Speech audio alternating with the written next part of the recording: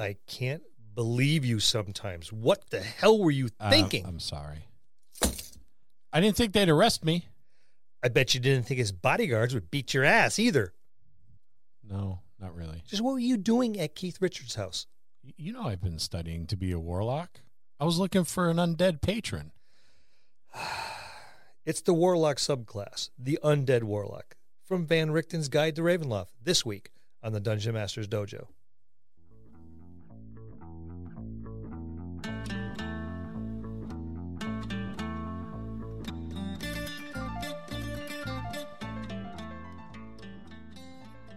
Hello, and welcome to another episode of the Dungeon Master's Dojo podcast. This is a show for game masters and players alike. We hope to bring you tips and tricks to elevate your game and develop the art of dungeon mastery. I'm your host, Louis Aponte, and these are your Dungeon Masters, Scott Labby and Bill Robotile. Let's enter the dojo and see what they have in store for us today. Scott, what happened to you? Oh, He owes me bail money is what happened to him. yeah. $40 now. It wasn't always that expensive. Back in the 80s, I think it was like $15-20. As if... I don't even want to count how many times you've called me to bail you out. I appreciate it every time. I'm sure you do. Keith Richards' bodyguards are mean. That's what you get. I just wanted a hug. That's kind of creepy, don't you think? No, I'm a hugger. Again, creepy. He's so frail. He's a lich, I think. I hope you're not still upset, Keith. Next time, send an email. I did, as a matter of fact, and he did not respond. So I thought maybe he didn't check his email. So just showing up at his house was your go-to, huh? I rang the doorbell, and I thought when the large man opened the door, that was my invitation to go in. You're not a vampire. I am not. Otherwise, I wouldn't have bled so much. But you did get some other emails, didn't you? I did. Keith Richards, he did not respond But to my numerous emails. Nor did Paramount when I emailed them with a strongly worded email about Star Trek First Contact and how it was not in line with Trek canon. They deviated quite a bit. But that's a story for another day. Yeah, one of our listeners, I'm always like really excited when someone that listens to us emails us and tells us, you know, all these nice, flattering things. I'm even kind of excited when we get an email that says like, okay, you suck. it just lets them know that, well, Yeah, we but know at least people are you're listening. Yeah. So this fella, Sean, he wanted to know about some best practices for bringing new players to the game, making the game more manageable for newbies. And he works with students. So he has aspirations of starting a D&D hobby club come fall, and is spending a portion of his summer really looking into getting that together. So I thought we would call him because like Mike, he left his phone number. Yeah. So I am reluctant to show up at his doorstep, especially after the Keith Richards incident. It's So I nice think to know you can learn some things. Yeah, a phone call would be probably better. But yeah, we wanted to talk to him, and we're going to do a DM quick tip on that to answer some of his questions anyway. But I like talking to people on the phone. Well, let me dial them up, Yeah, see what happens. Especially people that don't expect us to call. Yeah. Let's see what happens. I'm having flashbacks of phone freaking.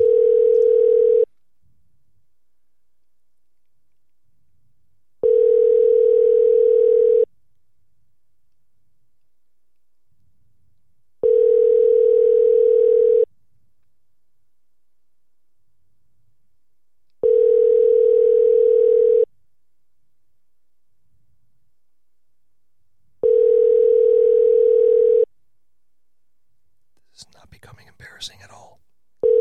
Your call has been forwarded to an automated voice messaging system. Sean. Is not available. At the tone, please record your message. When you finish recording, you may hang up or press 1 for more options. To leave a callback number, press 5. Hey, Sean, this is Scott and Bill and Lou from the Dungeon Masters Dojo. We're just calling you to say hello. We're recording some episodes tonight, so if you get an opportunity, give us a call. Lou, do you want to do the number? Are you going to press 5 or whatever it is that works? Was it 5? I wasn't paying attention. He's at par for the course. I don't think that worked. All right, say the number then in the message.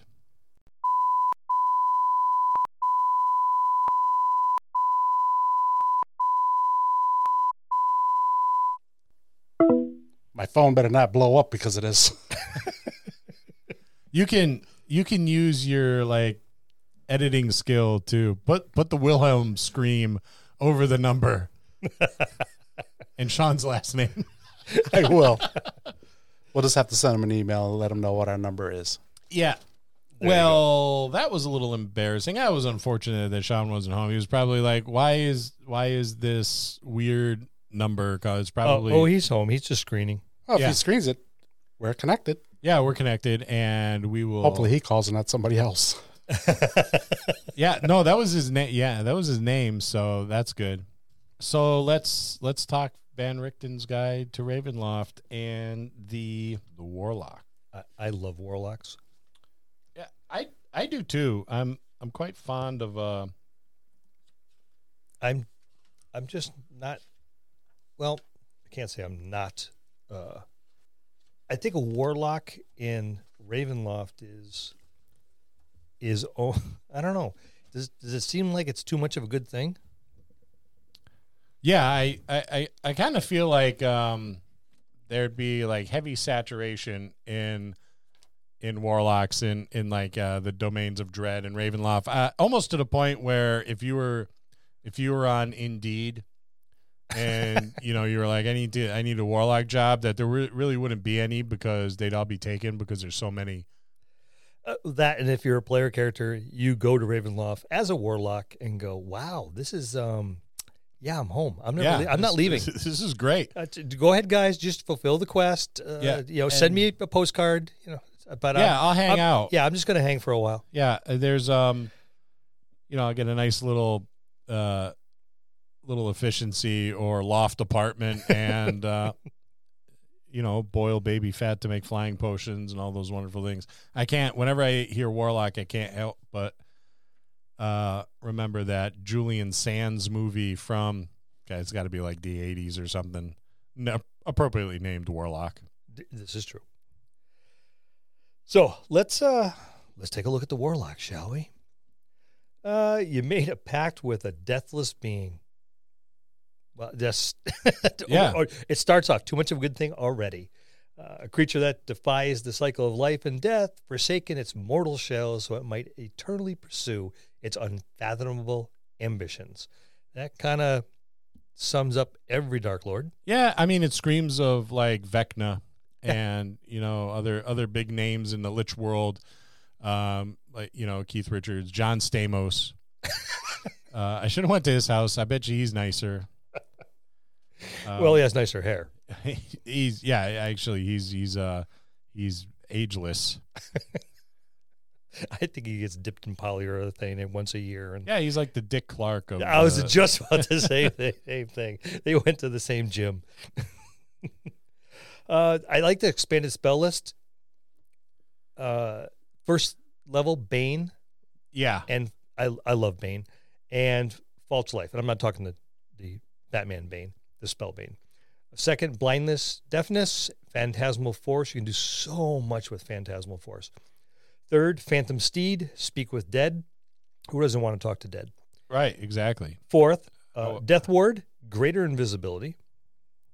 And fifth, anti-life shell and cloud kill. Very ominous named spells, appropriate for a warlock for sure. Very much so.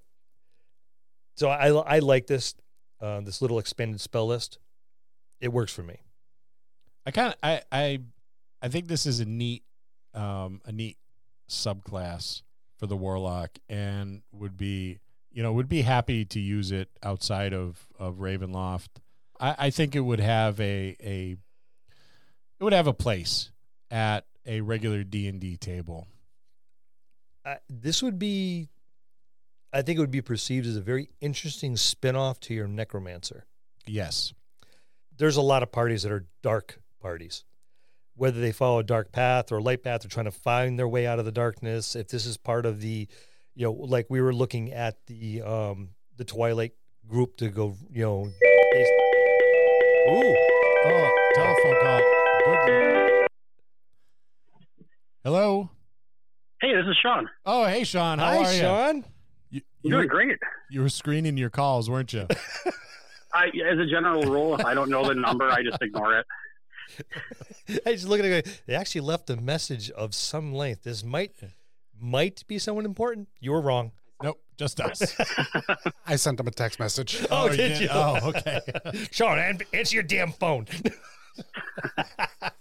How you doing, sir? What's that? How are you doing this evening? I'm fantastic. Oh, and we are recording. I probably should have said that up front. Are you okay with being on the podcast?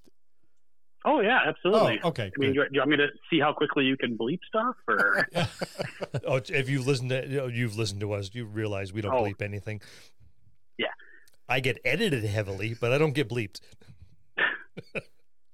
So, Sean, you sent us an email, and you have you work in a school? Yeah, I'm a high school teacher in Wisconsin. What do you teach? So I teach shop class, mostly woodworking. I also teach architectural design, some CAD and engineering stuff, but mostly woodworking.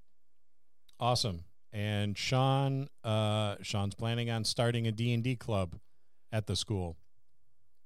Kudos. Yeah, it was something that a couple other teachers and I who are interested in the hobby were thinking about doing, and last year wasn't the most cooperative for that, so it's something we were thinking about doing for this coming year. Awesome. I have a quick suggestion. In woodshop, they have to make a gaming table, shape it as a coffin. We actually did a project. I didn't tell them exactly what it was. I called it a candy dish, but we made dice trays. Nice. Awesome. Nice. We call them candy dishes because it's a little bit more universally acceptable, but here were dice trays. That is great. So now we know where to go to if we need a new table for our podcasting. We can call Sean. And absolutely. How many stamps do you think it would take to send a gaming table from Wisconsin to Massachusetts? Hey, we just got to get a big enough box. I mean, if you remember the whole, if it fits, it ships from the post office. We just got to get a big enough box. We can drive there from Massachusetts in 17 hours and 15 minutes. Yeah. Well, it depends on what part of Wisconsin. Because that's how long it took me to get to Milwaukee when we Milwaukee area. Yeah, because Gen Con was there in the 90s, and I went to between 1990 and 1995 and drove out every single time, nonstop. It was fun. So, Sean, we would like to be supportive of the of your endeavors to go ahead and start a D&D club at your school. One of the ways we're going to do that is we have a DM quick tip that we're gonna air related to your question, and that's awesome. And we would like to send you, for your D&D club, a copy of the D&D starter set and a copy of the D&D essentials kit, if that is okay. Oh, that's amazing. That's awesome. Excellent. We anytime we could get brand new players into the hobby is a wonderful opportunity. It's pretty much the only way they can make me loosen the purse strings on the account. Yes, and especially when it's young people. And in a school setting, because I always thought there's a lot you can learn from Dungeons and Dragons, and it, oddly enough, it applies, later on in life, and it's a good exercise for the young people to do.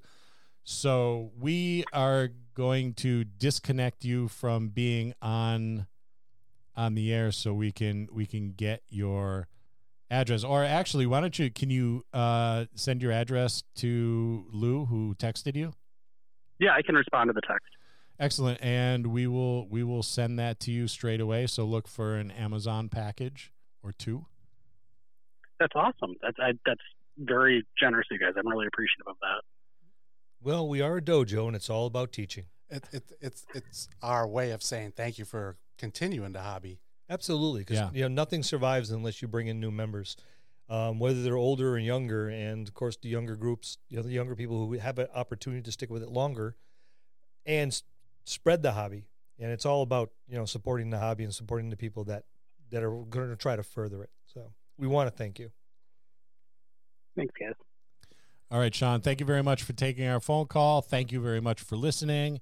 And thank you very much for bringing in brand new players to the hobby. And thanks for the email. And thank you for your listening support. Absolutely. And be sure to tell all the other teachers they need to listen too. Absolutely. All right. And you can also have them all enter in our giveaway. Yeah. Have you've of course seen our giveaway, yes? I mean, I could, but I could also keep my chances as high as possible. This is true.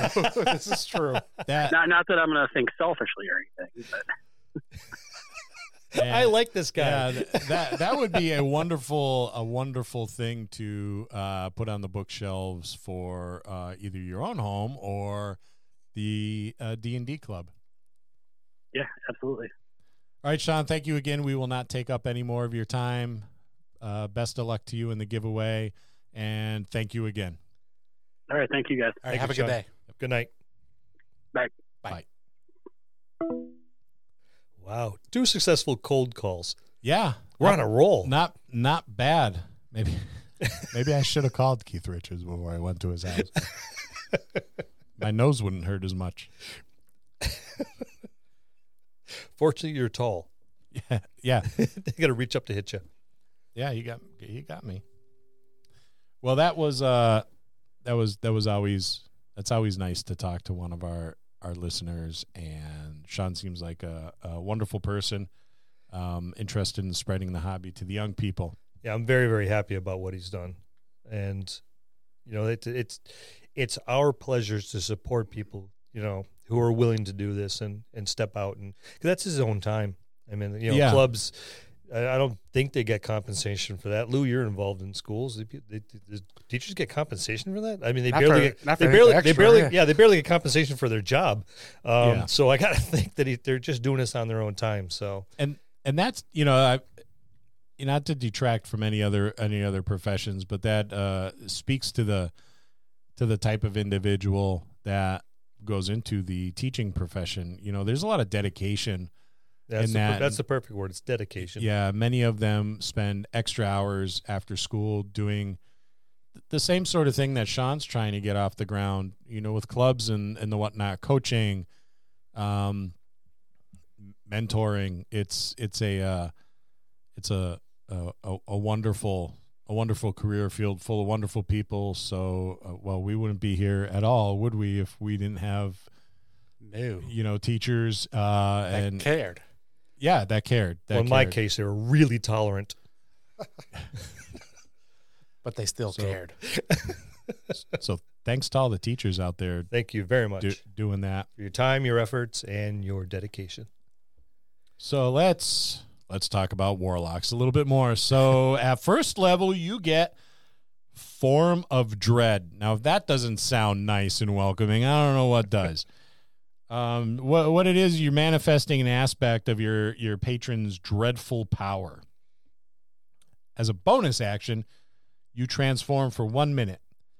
You gain the following benefits while transformed. So temporary hit points equal to 1d10 plus your Warlock level. Pretty good.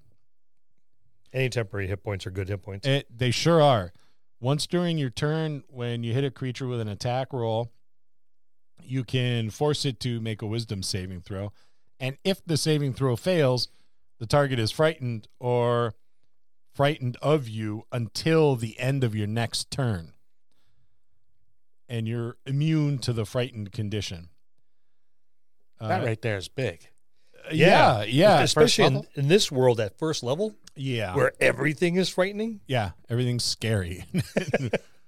You can transform a number of times equal to your proficiency bonus, and you regain all expended uses when you finish a long rest.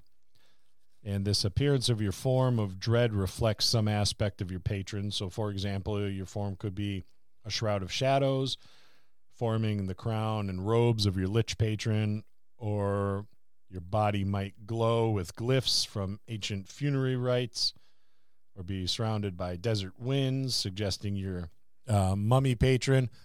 That really doesn't blow my skirt up. If that's not dreadful. The desert winds? Any of it. If you're going to take on some dreadful aspect of your patron, I would want something really dreadful, like when you look in the mirror. This is what this is a hostile work environment, and if we had, you should be used to hostility. If we had HR, I am the HR. If we had a different HR, I'd be going to HR. For example, a lich, I would want my character, encourage my players for their characters to take on more of a lich-like visage, appearing emaciated, gaunt, skeletal, like really dreadful. Well, I would take it a step further and not just rely on sight, but rely on the smell of rotted flesh. Yeah. The acrid taste that's on your tongue when you get near something that's foul. Go all broke. Every time he talks and moves, it sounds like bone grating on bone. Because there's no flesh to cushion it. Or leather creaking. Yeah, just use as many senses as you can and really kind of play it up. And with the mummy, a face without eyes. And the smell of wet towel. And just desert winds. Well, those are just basic examples. They want you to use your imagination, so they give you something to start with. Flavor it, yes. Players. Flavor it. Because make your character epic and memorable and really enjoyable to play. Go dreadful. These are the reasons why that person failed their saving throws, now afraid of you. Yeah. I just say, oh, gee, there's wind. Yeah, not because it's breezy out. Yeah, okay. Or what about the stinging sensation in your eyes as if sand's being blown in your face? Yep. So you have a tough time seeing and everything's blurry. Mix it up. Use as many senses as you can. Or how I would do this, I would use the sands around, swirling around me, but I would, like Bill said, they're stinging my face, and you can slowly see my face starting to peel away. Seeing the layers of muscle and everything else. How about the howling of the dead? Yeah. At the same time. The Mummy movie with Brendan Fraser comes to mind. Yep. Where there is that sinister face in the sandstorm. Something along those lines as well. Maybe those swirling sands. Your face appears in those swirling sands, but it is a sinister face in those sands, much like in that movie. There you go. And how I would do it, the person that became afraid of you, this is what they see. It's all thematics. Ham it up. Yeah, that's what it's all about. Hamming it up. Pick your undead. Think about what's frightening about your undead, and remember, vampires are undead as well. Mm-hmm. So what is frightening about vampires?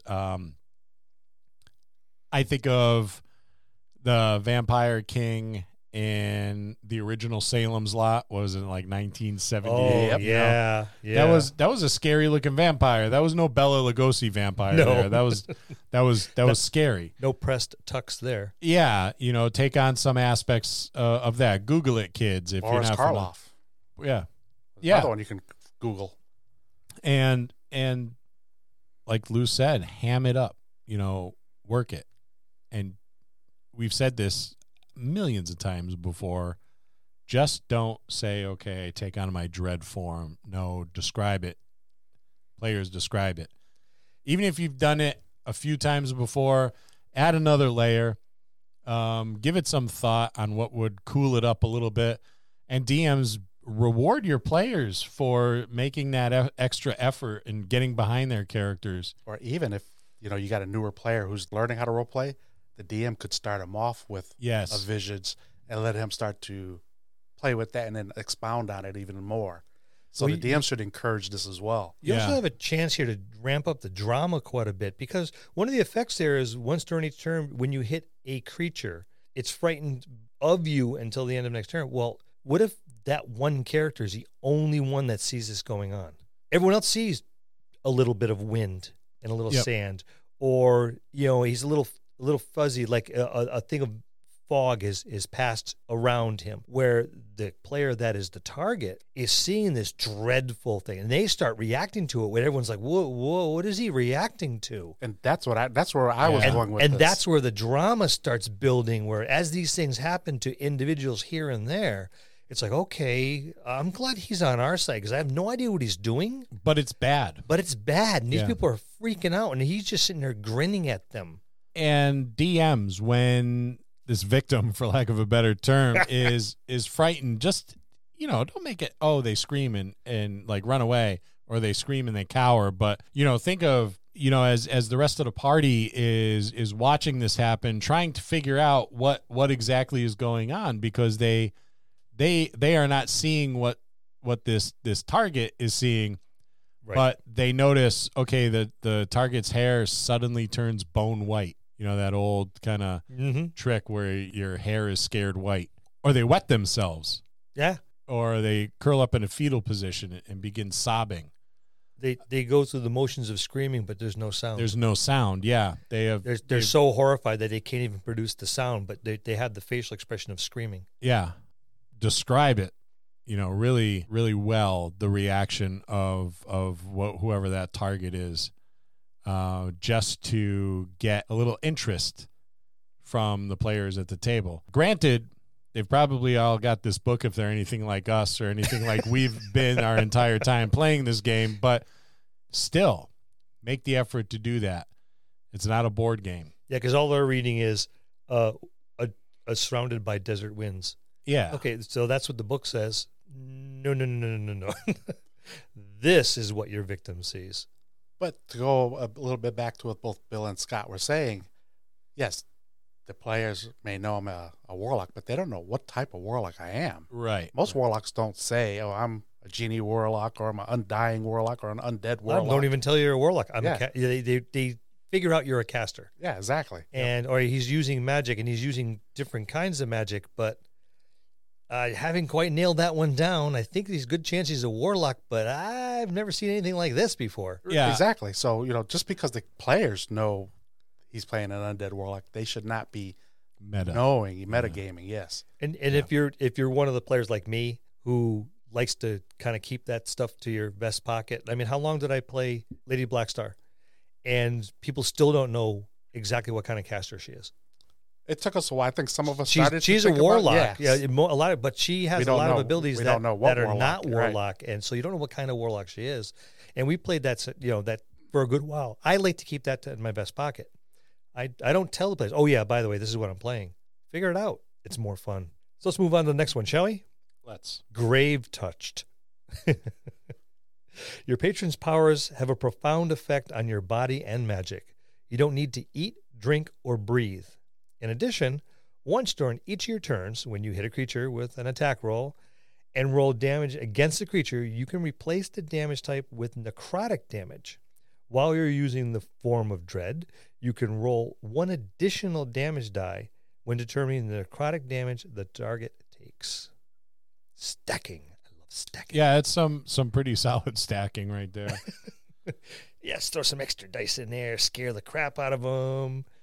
So I think these particular warlocks would all have a similar appearance, right? If you don't need that kind of makes sense so far, yeah. Yeah, if you don't need to eat or drink, these warlocks would maybe not necessarily be gaunt, but would be slender. Mm-hmm. Because maybe they would begin to lose touch with the desire to eat, because they perhaps would not grow hungry. They would not have that same desire to consume food, walking into a tavern or something and smelling the food and the drink. Maybe they're not smelling it, or maybe they don't find it palatable, especially the more and more they increase in their warlock levels for this particular. Well, yeah, this one is at 6th patron. level, so you're starting to get a little powerful here, and you've had some time. And you're getting a little closer to whatever your patron is. Mm-hmm. But whoever your patron is, they're dead. Yeah.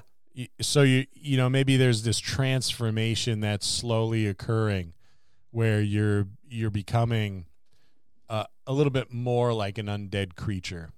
You go ahead and take this next one. I love this name. Necrotic Husk. That speaks volumes just in that little title. Yeah. And you get this at 10th level.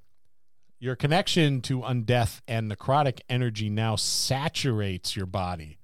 So you're like a sponge. You squeeze that warlock hard enough, and out comes dead stuff. Undeath and necrotic energy. A lot of pus and goo.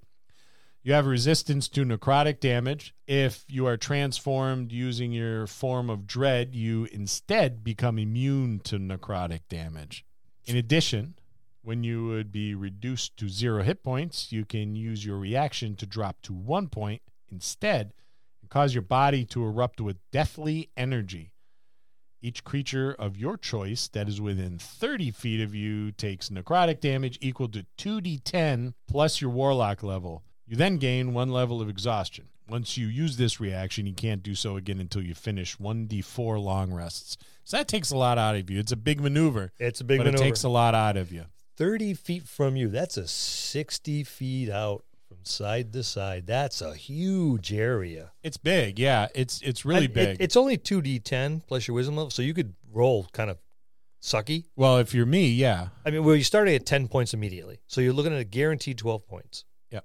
Yeah, you 2d10 plus your 10 level. But you have the potential of doing up to 30 points. Which is pretty good. That's 3 hit dice plus. So with features like this, I see these warlocks being employed by organizations or individuals to hunt the undead because they kind of have these natural protections against the undead. Granted, that may cause problems with the patrons. Well, it depends on who, well, let's say the patrons don't necessarily get along. Yep. Your patron and my patron are looking to get their own following. And if there's less of his, then that means my force is greater. Yeah. And there's the gong, so it's time for a break. Grab your elephant guns and your Hunter Orange because we're hitting the stars, nerds. It's space dinosaur season. Head off on a space adventure every week with The Homebrew, a D&D play podcast. Sure. There's lots of actual play podcasts out there. Heck, you can throw a rock and hit a dozen of them. But are any of these D&D podcasts sci-fi campaigns? You can't shake a stick at them because there ain't many, if any. And that's what sets these veteran gamers and their podcast apart from the sea of actual play podcasts. If you're new to D&D, old gamers like us, somewhere in the middle, or maybe you just like a good story. And who doesn't like a good story? Give The Homebrew, a D&D play podcast, a listen. You can find them on the web at thehomebrewpodcast.com or anywhere podcasts are found. The links are in the description below. There's the gong, and now we're back from break. I don't see undead patrons playing sandbox very well. No, and there's probably a lot of stuff going on behind the scenes, with the patrons vying for Lou's making a face. He's making a couple of faces. I don't like that feature. Why don't you like that feature, Lou? I'm only going to get 1 hit point back, and now I'm going to be at disadvantage for everything after that. So that means if I get knocked down, my death saves are now at disadvantage. That is true. Yeah. Yep. And if there's no one within 30 feet of me, I'm still at 0. Yes. Well, why would you unleash that if no one's within 30 feet of you? It could happen. I could be pushed back and not realize how far I'm out of range. I don't know. I'm just guessing. I don't think it's worth to go to get 1 hit point back and then be at disadvantage. I see this as like the end of the combat, and everyone's weakened, and it's kind of like, okay, I know I only have a couple hit points left. I've been brought to 0. Another hit's going to take me out anyways. This is kind of like one of those death throws. No pun, well, every pun intended. Yeah, it's your swan song. Yeah, this is kind of like, okay, you're going to take me out. Well, I'm going to take as many of you with me as I can. And you unleash your necrotic husk. I don't see this as like part of a normal combat. No, I don't either, but Are you sure you don't? Because area of effect anything seems to be your strong suit. Hush. He's just jealous. No, I don't see myself going into disadvantage to potentially be brought back down to 0, because more likely if they're within 30 feet of me, you are going to be brought back down to 0, and now my death saves are at disadvantage. But again, you're dealing with 10th level. You're probably looking at an average of 22 points. So you're just shy of 3 hit dice. That's pretty substantial for everyone within 30 feet of you. And again, this is kind of like your last-ditch effort where everyone's already weakened. 22, 3, 4, 5, 6 hit points is pretty big when you've been in combat for a while. You're already down to 0. So you bumped it back up to 1. So which means you're going down anyways. You were already on your way down. So this is kind of, again, it's like, all right, I am going down, but I'm going to take as many of you with me as I can. And this might be just enough to wipe everybody out, and you walk away with your 1 hit point. Yep. Or at least turn the tide of the battle for the rest of the party. Maybe your barbarian and your fighter just dropped, and everybody's like, at that oh shit moment, where it's like, ooh. And we had a lot of those. Yep, yeah. We've seen them. Yeah, and it's all how you play it off, too, because it's like you go down, and all of a sudden he just rises back up from the dead and comes out with some beautiful soliloquy, kind of monologues a little bit, and all of a sudden, boom, and people fall down, and some of them dead. And it's like, okay, you have 1 hit point, but theoretically, does everyone know you have 1 hit point? And that is an opportunity for a little bit of awesome showmanship on the part of the character. So do not waste it. Yep. So you go down and you're flat on your back, and then if you've ever seen like The Undertaker, I was about to say the same thing. All of a sudden just sits back up. The enemies are taken aback. Probably the party members who are remaining are equally taken aback and are. And that's when you start your monologue to buy time, so you can get to your feet. And as they start to close, wait till they get within 10 feet or so. Now they're well within 30 feet, and there's more than one of them, and you unleash. Slowly walking towards them. Yes. Your arms outspread, beckoning them to come to you and finish you off. You can't kill the dead. Yeah, little do they know. So at 14th level, you have spirit projection. This kind of speaks for itself. Your spirit can become untethered from your physical form. As an action, you can project your spirit from your body. The body you leave behind is unconscious and in a state of suspended animation. Your spirit resembles your mortal form in almost every way, replicating your game statistics, but not your possessions. Any damage or other effects that apply to your spirit or physical body affects the other. Your spirit can remain outside your body for up to 1 hour or until your concentration is broken, as if concentrating on a spell. When your projection ends, your spirit returns to your body, or your body magically teleports to your spirit space. Your choice. Wow, that's cool. While projecting your spirit, you gain the following benefits. Your spirit and body gain resistance to bludgeoning, piercing, and slashing damage. Makes it easier to kind of leave your corpse lying around. When you cast a spell of the conjuration or necrotic schools, your spell doesn't require verbal or semantic components or material components that lack a gold cost. You have a flying speed equal to your walking speed and can hover. You can move through creatures and objects as if they were difficult terrain, but you take 1d10 force damage if you end your turn inside the creature or an object. And while you are using your form of dread, once during each of your turns, when you deal necrotic damage to a creature, you regain hit points equal to half the amount of the necrotic damage dealt. Once you use this feature, you can't do so again until you finish a long rest. Now that's a capstone. Yeah, that one's kind of cool. Just the fact that you can move your body to your spirit as opposed to the other way around. Yeah. Your choice. That is pretty cool. And right there. that paints a creepy picture. Yeah. Of a body kind of as rigid as a board, just upright and floating at a high rate of speed towards the spirit, and then this abrupt stop, and the body jerks into motion again with breath and movement. I got a question though. Yeah. Are you naked when you're in this spirit projection? No. You look exactly like you do as if but you just can't use any of your possessions. Oh, okay. I misunderstood. Because your possessions are spirit as well. I was like, all right, so you're floating around naked. I mean, that sounds like a pretty good time. Only in your mind. I think there's more than one, just me, who would think that, Well, I do now. Thank you. Not.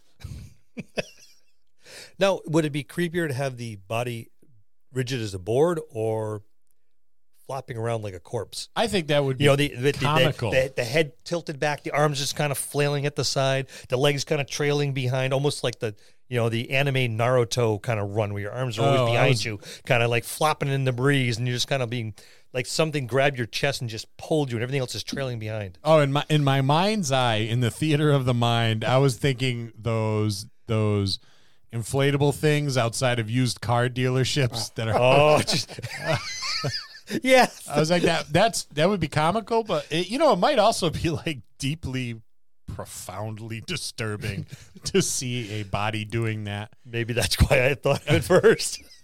Not even that. I just like the part where you could just raise your hand and cast a spell.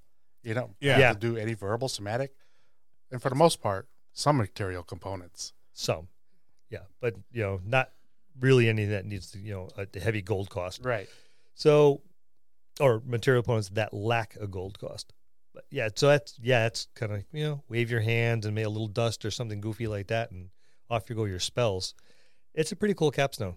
Yeah, and it appears as though you can use your form of dread in. That's pretty cool. All of these you start with your form of dread and use them all. So you throw that in there as well. It works. But this one gives you hit points back. Yeah. Well, you're scaring people. By now you're probably looking almost like the younger brother of your patron. Yeah.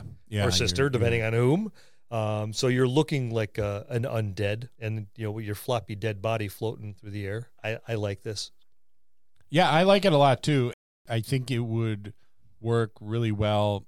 You could put this with pretty much any party.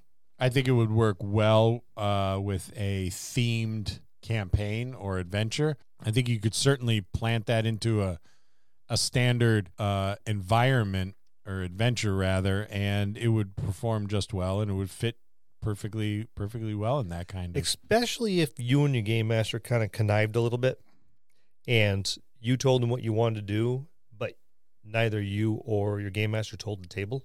Yeah, I'm playing a caster. That's all they get out of me. And connive with your game master. Yeah. Have text message conversations, have phone conversations, and just be like, this is where I want to go with a character. What do you think?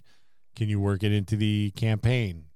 Can you work my backstory? And in DMs, work with your players. Yeah, with something like that, you're definitely going to have to, unless everyone's playing something similar to this. Yeah. But if you're going to pull this one out of the clear blue sky and say, nope, we're going to be in Faerun, and this is what I'm going to play, that's going to be interesting. Yeah, very, very much so. And it makes almost for a tragic character. What would drive someone to seek out a patron like an undead? What are you looking for? Did you lose someone and you thought by getting these warlock abilities from an undead patron, you may in some way, shape, or form be able to put a stopper in death, to quote Severus Snape, and keep a loved one from dying? Or did you lose a loved one that you want to bring back? Was through your inaction someone lost and you feel regret or guilt? So it turns you to that patron, only to find that you have no control over bringing anybody back, just death itself. Let me turn up the Darko-meter just a touch. It says you made a pact with a patron. What makes you think it's voluntary? It may not. It may be. What if you just in the middle of the night, everything's going perfectly fine, and a shadow steps out from the closet, which never happens, but you're always afraid that it's going to, and holy shit, it just did. And it comes up and, I have chosen you. I need someone, and you're them. No, it wasn't a question. Yeah. And you are bequeathed these abilities. You have to go forth and do something. Yeah. Not even just why. It humors me. I would make it so that they want something, and that could be like the overall arching kind of backstory. They always want something. They never do something just because. They always want something, but you may not know what it is right away. Right. I'll let you know when I need you. So there's always that, when is this shoe going to drop? Yeah, and that makes it interesting for the player, because the player doesn't know. The DM may not know, and you really don't have to just wait for the right moment. Right. And kind of unfold that backstory that for that character as the campaign kind of progresses on. There may have been things that happened in the player's past that they're not aware of. Mm-hmm. Maybe it could have been a generation 2, 3 previous that the patron knows about, but you as the player don't. But you were responsible for your ancestors' transgressions. Yeah. And this is how you're going to pay them. They may be so bad that generations have to pay. Well, that's nice and cheery. Like I said, I just want to crank up the Darko-meter just a touch. And that's our look at the Undead Warlock from Van Richten's Guide to Ravenloft. See you next time in the dojo. That's going to conclude this episode. Thanks for tuning in and listening. Please subscribe to the podcast for more great content. If you'd like to hear a particular topic, you can reach us on Facebook at the Dungeon Masters Dojo, or you can drop us an email at thedungeonmastersdojo@gmail.com. Thank you, and have a good day.